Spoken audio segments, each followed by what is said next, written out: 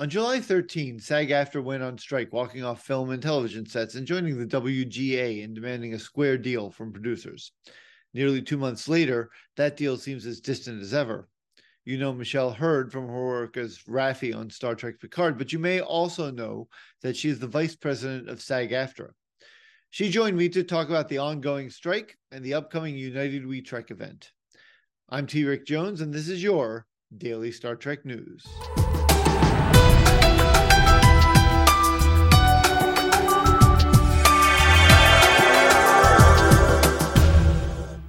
July 13th, SAG-AFTRA walked off all the film and television sets, and you all started striking and joined the WGA, who had been doing it for a month or more by then. So talk to me, and everybody, I'm not going to rehash that whole history because I think everybody's read about it enough, but talk about what some of the issues are with why did you all walk off? What are you fighting for? Talk a little bit about the AI and streaming, and just explain to me what some of the issues that you care about are. Yeah, what's one of the things that I found so kind of moving during this whole strike, and actually going to cons, and because I speak about the strike at the cons, because the promoters asked me to, and I'm more than happy. And then our Trekkie family has been so engaged in it, and they're really curious, which I so love. I love this family so much. They really follow in Roddenberry's footsteps, of the hope for a better tomorrow. But one of the things I found so interesting is that they understand that what we are fighting for is a living wage. And that's what everybody can relate to. I've had healthcare workers come over to me, teachers, librarians, custodians, UPS workers, cops. Everybody in every different profession is literally like, you got to do this. This is happening in my industry. This is happening here. And, we got to make this stop. So specifically what has happened in our industry, in my industry, the arts, because of streaming, the business model that we have all profited for with all these many years, that was always so lucrative, the linear programming, ad supported programming, was changed by streaming platforms. This concept of taking your actors generally away from where they live to a different state for 5 months, shooting about 10 episodes. Then these streaming platforms will hold these shows for as long as they want. They'll drop it whenever they feel. It could be in a month, 6 months, a year from after you shot it. And then they will hold you, the actor, for 1, 2, 3, even 4 or more years before letting you know whether that show is being picked up, let alone whether you're going to be picked up with that show. Yeah. And so this weird concept of working for 5 months and having those paychecks sustain us for years without the ability to get another series regular job, or to be able to have some say in curating your job, your career. Meaning, if I try to get another job in that hiatus, the employers, the other that I might be of a job that I might be trying to get, can't commit to me because they don't know when I'm going to be called back to work. Sure. So now I'm sort of left to just grab a job here, grab a job there, grab whatever I can, and often forced to take top of show. Top of show is a concept that was never created by SAG-AFTRA. It was created by the AMPTP, and it's called, it means the top of show. It's the base minimum that a producer is going to pay. So the base pay, the minimal base pay, I could literally do 3 or 4 episodes of a show, of different shows, and I still won't make $26,000, which is what we need to qualify to make our health insurance. So that's literally a struggling working class problem. So what we're striking on is the ability to, first of all, we'd like to have our residuals placed at a fair base, a fair wage for our work on streaming platforms, like we had on our linear television shows, which is the 22 episodes on the few networks that we still have. Those are ad supported. So we had residuals. It was, cash cow for everybody. We don't have that on streaming platforms. So we are fighting for the right to have our work compensated. Streaming platforms are $1 billion industry, billions. billions of dollars right now, and we don't see any of it. We don't see any of that. So, we're only asking for like a tiny, tiny little portion. We're like 0.005, like just give us a little something cut there so that we can be compensated. Our caps, which are the contributions to our episodes into our health and pension fund. This is what keeps us all in with healthcare. Those caps, which is what the producers contribute, those caps have not been moved for 40 years, since 1983. So how in the world are we actors supposed to keep up with inflation, particularly with healthcare, if they haven't even moved in 40 years? That's 4 decades, y'all. That's insane. No other industry has that. No other industry has that. Another really dangerous thing, which again, as actors, we're sort of the shiny object that get to sort of amplify these issues. But just remember, AI, artificial intelligence, is affecting everyone. Everyone. We're just the shiny objects. You could think of it this way. Say you have a bad breakup and your ex really is pissed off at you. They can actually utilize AI technology to take my face, to take my person, my avatar, and put it into, I don't know, some really gross porn or something. And I say that because there's not always bad porn. There's some good porn, but some really gross porn, or blackmail me, or utilize my to call somebody to ask for money. This can happen to everyone. It's not just us. So I really need the community to understand this, that we're fighting for everyone. What's kind of disgusting in our field is that background artists, and this is a proposal that AMPTP put across the table, they want to have the ability to, when a background artist comes to do a day of work, which is $150, $187, it's basically below $200. Sure. The producers of whatever gig you're doing has the right to scan your person, creating an avatar of you. Now they are able to utilize that avatar of you in their libraries in perpetuity, forever and ever, and you will never see another penny. So for $200, less than $200, I could be sitting back watching TV, and I look at a crowd in a commercial and I go, that's me. That's me. I could be watching a movie and could be someone sitting in the front row of, at a restaurant, sitting at a table restaurant. That's me. And I will never see any of this money because I have given away my rights for my avatar to be in somebody's library to utilize forever. And this cannot stand. This is insane. That's just 3: healthcare, streaming, and AI that we are fighting for. And this is, my union, SAG-AFTRA, is 160,000 strong, made up of singers, voiceover artists, dancers, stunt workers, background artists, principal artists. And this is just 3 of the issues that impact 160,000 members in all those vocations. That's crazy. Yes. I had no idea they had the right. Is that written in their contracts that they have the right to scan a background actor? Yeah, see, this is the thing that's so egregious. In every contract that an actor basically signs, pretty much across the board, from like commercials to TV series to movies and all that stuff, there's this little clause, right? There's a little clause that says we give over the right to have the production utilize our likeness in this production, and for the actor, you're just thinking like, oh, that's because we're going to make a big poster of me, or they're going to make a little, family portrait that's going to be put on a mantle in the background. You say yes, or you're going to be used in publicity. That's what you're saying, yes. So this little clause has now been abused. It's now been widened and abused for these people to utilize in perpetuity. And one of the most important things that I really wish that all actors, but it doesn't matter, actor or not actor, human beings should do is read your contracts. Please, please, please read every single thing that you sign on for. And I include my youth that is hearing this. That includes any kind of app that, when you use an app and there's a little something that comes up in tiny writing with many, many pages, and you have to click that in order to accept that app. Yeah. Please read those, because in those apps, in those contracts, they are literally saying, we are going to use your biometrics.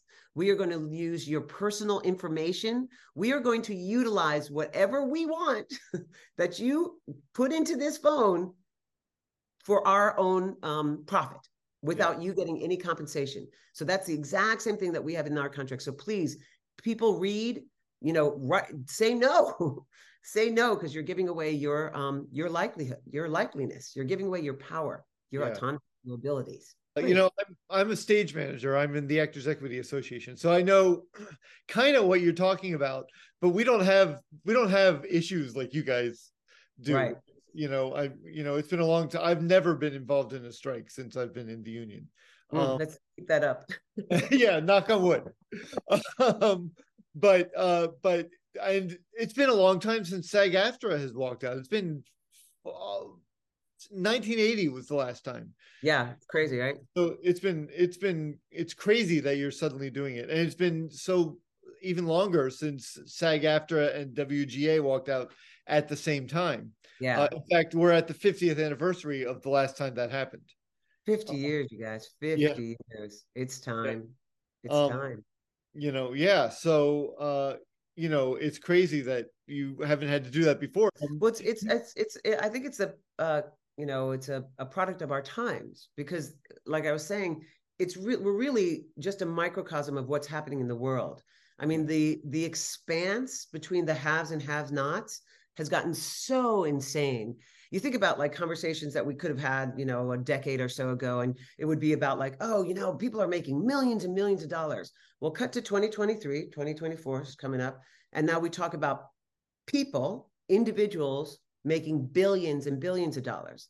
If we don't change this now, in 10 years, are we going to talk about individuals making trillions of dollars? And if individuals start making trillions of dollars, well, then the divide between the haves and haves not is going to be completely unsurvivable.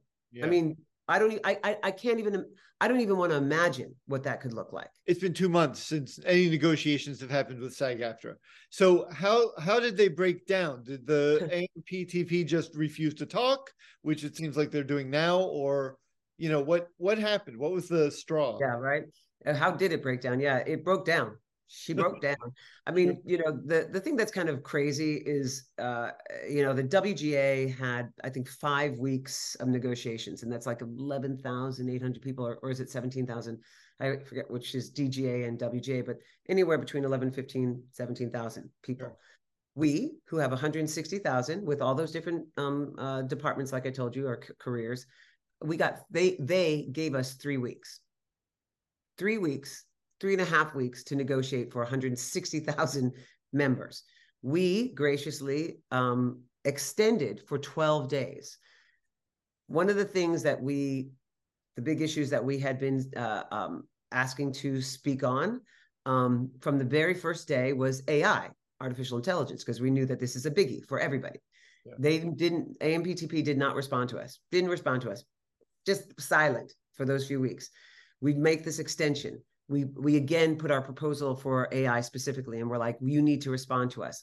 They don't respond to us for 4 days during that 12-day extension. 4 days, just silent. We're there. We kept showing up, waiting, doing our caucus and trying to figure out what's the next step. Silence.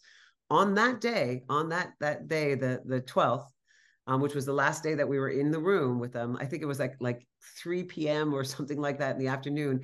They showed up with a partial response to the IA proposal, which gives us absolutely no time to go back into our room to caucus to try to come up with a response to their response.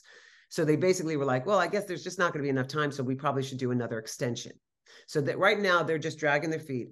And from our point of view, it looked pretty much like the reason they wanted to have us do another extension was to give them the ability to have their red carpets for the big summer releases. Right? Yeah. It was so disrespectful. It was so dismissive and ugly that we had a little back and forth in that room. I mean, literally till like 11 something that night. We did not stop. We were there, and it became very clear that they were not going to move, that they weren't going to, they weren't taking us seriously. And at that moment, because we had the full 98% support of our union giving us that ability to have the strike authorization, we had to pull the trigger and strike. We walked out en masse. Very dramatic. As true actors. Well, yeah, if you're going to do something, do it dramatically, Michelle. That's I have a couple of quotes that I'd love to hear your response to. Oh dear. One is, and I'm sure you've heard these before. One is Bob Iger said your demands are not realistic. And another is somebody anonymous from the AMPTP said, which is a mouthful, SAG-AFTRA is much easier to say, said that they were just going to hold out and wait until you couldn't afford your apartments and food anymore, which is less a strategy and more of, I don't know what. It's not a negotiating strategy. You can't negotiate without talking. So I'd love to hear your response to those two specific quotes. I think one of the things that's so interesting about being told that we're unrealistic is that for an individual who makes $80,000 a day, for them to tell us that we're unrealistic because the difficulty of making $26,000 a year is unattainable, who's unrealistic here? Who's unrealistic here? Right. There's no way that somebody who makes $80,000 a day can even conceive, wrap their head around what it means to struggle, hustle, scrape, phone call, everything you can to try to make $26,000 in 1 year just so that you can qualify for your health insurance. Yeah. And this is not even trying to curate my career. This is just trying to make sure that I have health insurance. Sure. So yeah. I think that answers what's unrealistic here. Yeah. And the other statement, which was actually said about the WGA, about waiting till they become homeless. Right. Waiting it out till they become homeless, till they lose their homes, then they will come back and accept whatever contract we put in front of them. Well, that's just inhumane. Yeah. And cruel. Yeah. And unconscionable. And absolutely, as you said, that is not a negotiation. The truth of a successful negotiation is when both parties walk away not completely satisfied. I'd be perfectly happy with that. I'm so ready for that. But you need to come to the table. You got to come to the table. You got to fairly bargain with us. We'll do a give and take. Let's do a give and take. But to not even to come to the table and to actually say, I mean, again, even, bringing into the unrealistic kind of concept into that statement, how is it possible that people could say, we want to wait till a body of people become homeless? And a body of people who, by the way, are part of what creates the network of human connection. Yeah. Storytelling has been around for centuries. It's literally a sacred art form of how we communicate with each other. Yeah. Cavemen, drew things of big elephants and 5 people running. This is how we share, how we connect. During the pandemic, what did people do? They leaned into storytelling. They leaned into even news outlets, any way to find information, to connect, to find what's the word? What is the word? That's what writers do. That's what actors do. We're storytellers. And to say we would happily wait till they become homeless, they're unrealistic because they're trying to make more than $26,000 a year. This is malicious and cruel and needs to stop and needs to change. And, part of this whole place that we have found ourselves in now is because we're no longer dealing and interacting and negotiating with creatives. Back in the day, in the studio days, and, mind you, back in the studio days, there was their own kind of issues. I mean, they're the casting couch, and there was a whole lot of issues back in the day. Yeah. But the truth is, those people who were the heads of the studios, they loved art. They loved making movies. Sure. They loved telling stories. And we're not negotiating with those people anymore. We're negotiating with conglomerates, with corporations, with people whose portfolio has a little section of the industry, and that they look at their portfolios and they go, where can we trim the fat? Let's trim the fat, meaning the actors and the writers. This cannot happen anymore. It has to change, and that's why it has to happen now. Yeah.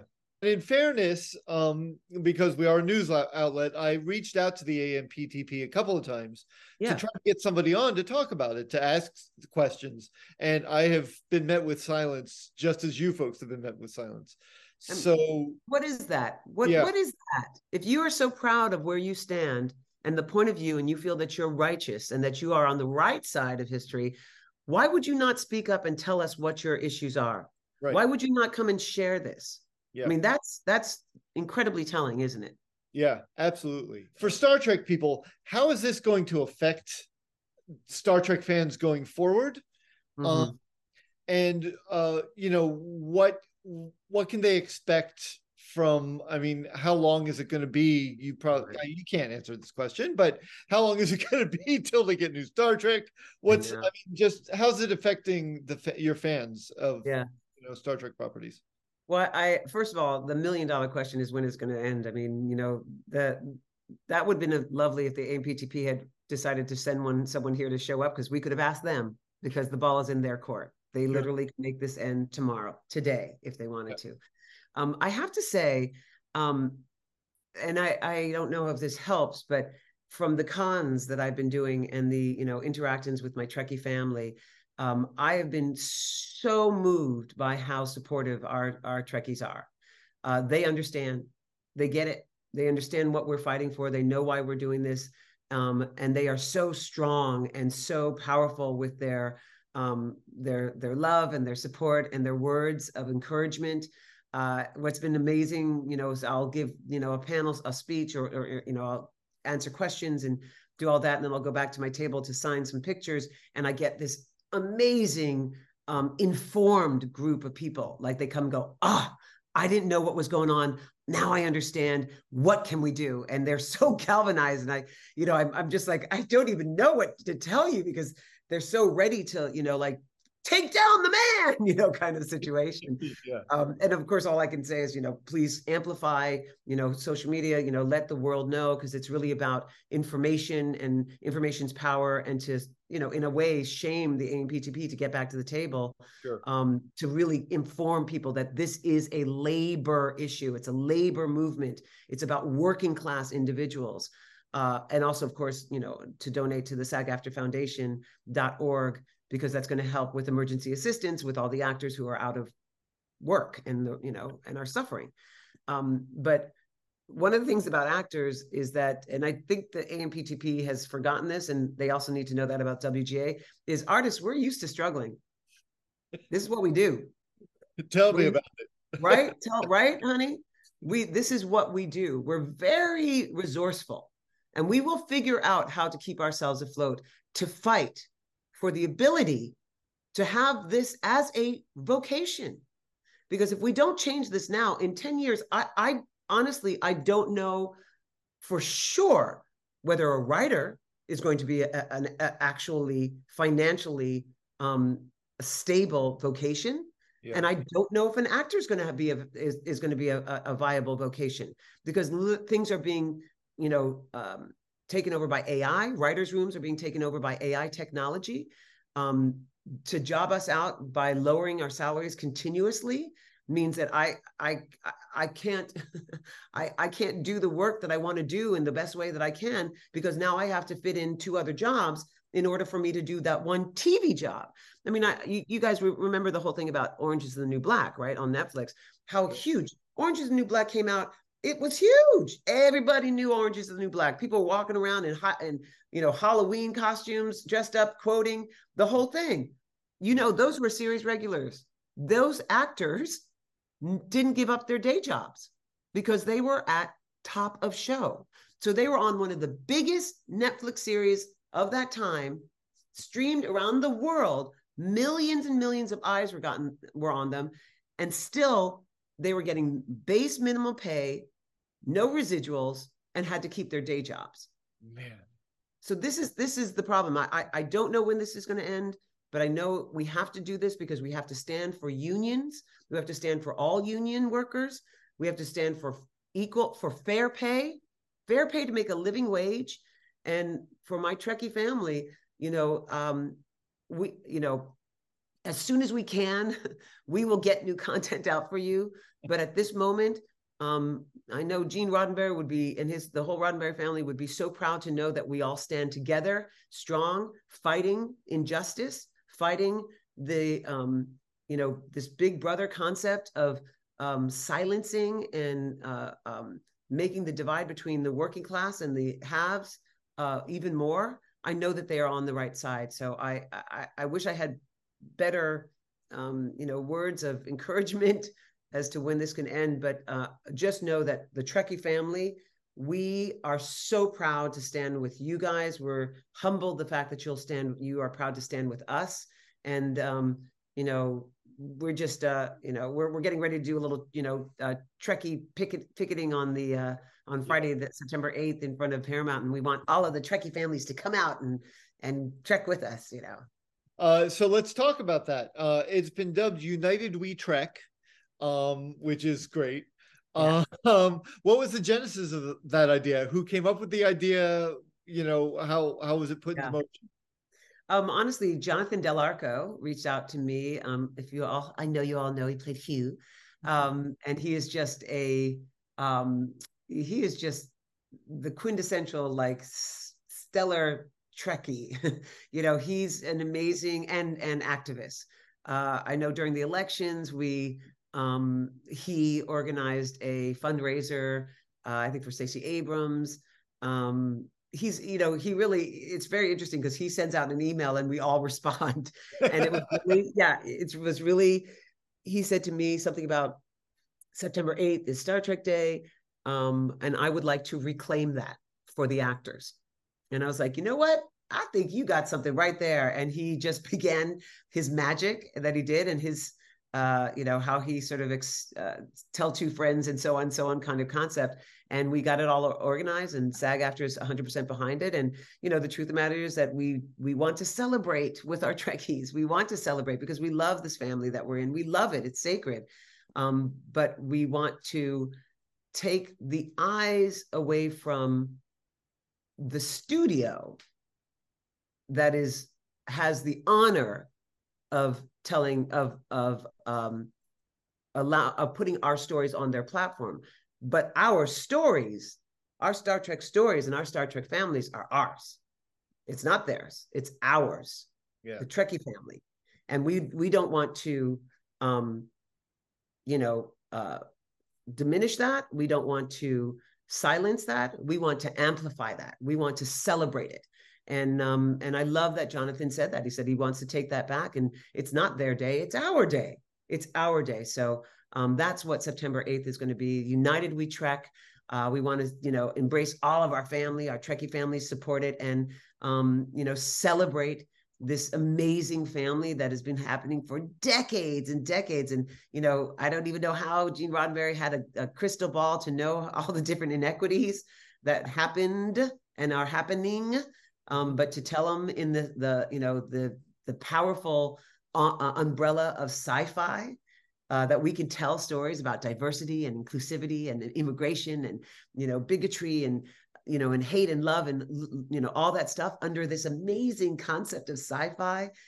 He was a pretty ingenious person. So that's what September 8th is going to be. United We Trek together. I'm going to put all the details in the show notes, but just give them to me now. We want to hear them from your voice. Yes. So on September 8th, so I think in New York, it's going to be 1515 Broadway, which is Paramount. Here it's over on Melrose. I don't know the exact address. I'm so sorry, but it's the Paramount Gates. It's right there on Melrose off of Gower, I believe. And it's between 9:30 and 12.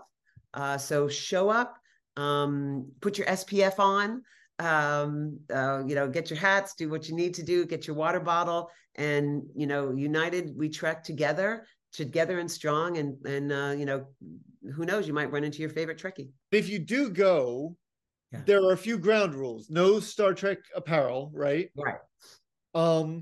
And no selfies. I think we just want to do that because it'll be a little bit more distracting. We're trying to pick it, and we're trying to show a sense of unity. And if anything, what we hope our Trekkie family realizes is that it's not you coming to watch us, it's us working together. Right. Like we're all on the same side of the screen at this point. We're really together and mobilized together, and we're kind of arm in arm as opposed to looking at each other. So we really want to kind of convey that. And I think that's kind of, I think that's a beautiful and powerful thing. And it's kind of a unique a moment in time. It doesn't always happen that way. Because if you think about Star Trek Day, we're generally still sort of like that, someone's over there and someone's over here and we're taking pictures. This is going to be a place where we're united, we're together, we're all on the same team and strong. And, if there's not if you're not in New York or LA for United We Trek Day, then, do your own little moment of protest and, just stand supported, maybe, because everything's social media now, but maybe put something on social media on that day and just say that you stand united with us, and maybe a whole bunch of AMPTP go back to the table, kind of tweets and posts on Instagram. That would be a way to stand in solidarity. People can bring signs, but they'll be vetted. What kinds of things will you be looking for? What kinds of signs are appropriate for fans to bring? Yeah, that's one of those that I sort of step back on because it's all legal. So sure. It's whatever SAG-AFTRA and the WGA approve of. The WGA signs have been fabulous because they're written by writers. So they've always got these really these great signs. I love it. Ours are okay, but theirs are a little more kitschy. So it's just that kind of stuff. And I think what we have to be careful of is that we don't want anybody in trouble. We don't want any kind of liability sort of things. We don't want people putting stuff on signs that, could get them in trouble in any way, because this is a nonviolent, a peaceful rally. And so we just want to be careful of that. And, also you could just show up and we'll give you a SAG-AFTRA poster, strap poster. And that's kind of cool as well. That's terrific. Well, Michelle Hurd, thank you so much for joining me today. This has been a real pleasure. I've really enjoyed talking to you. Absolutely. And I feel like I know more about the strikes than I did, and I hopefully people watching will as well, or listening. It's a pleasure and an honor to meet you and to chat about this. And thank you so much for doing this extra work and helping us in this really important fight. So thank you. What? United We Trek. When? September 8, 2023 from 9:30 a.m. to 12 p.m. Where? In LA, 5433 Melrose Avenue, or in New York City, 1515 Broadway.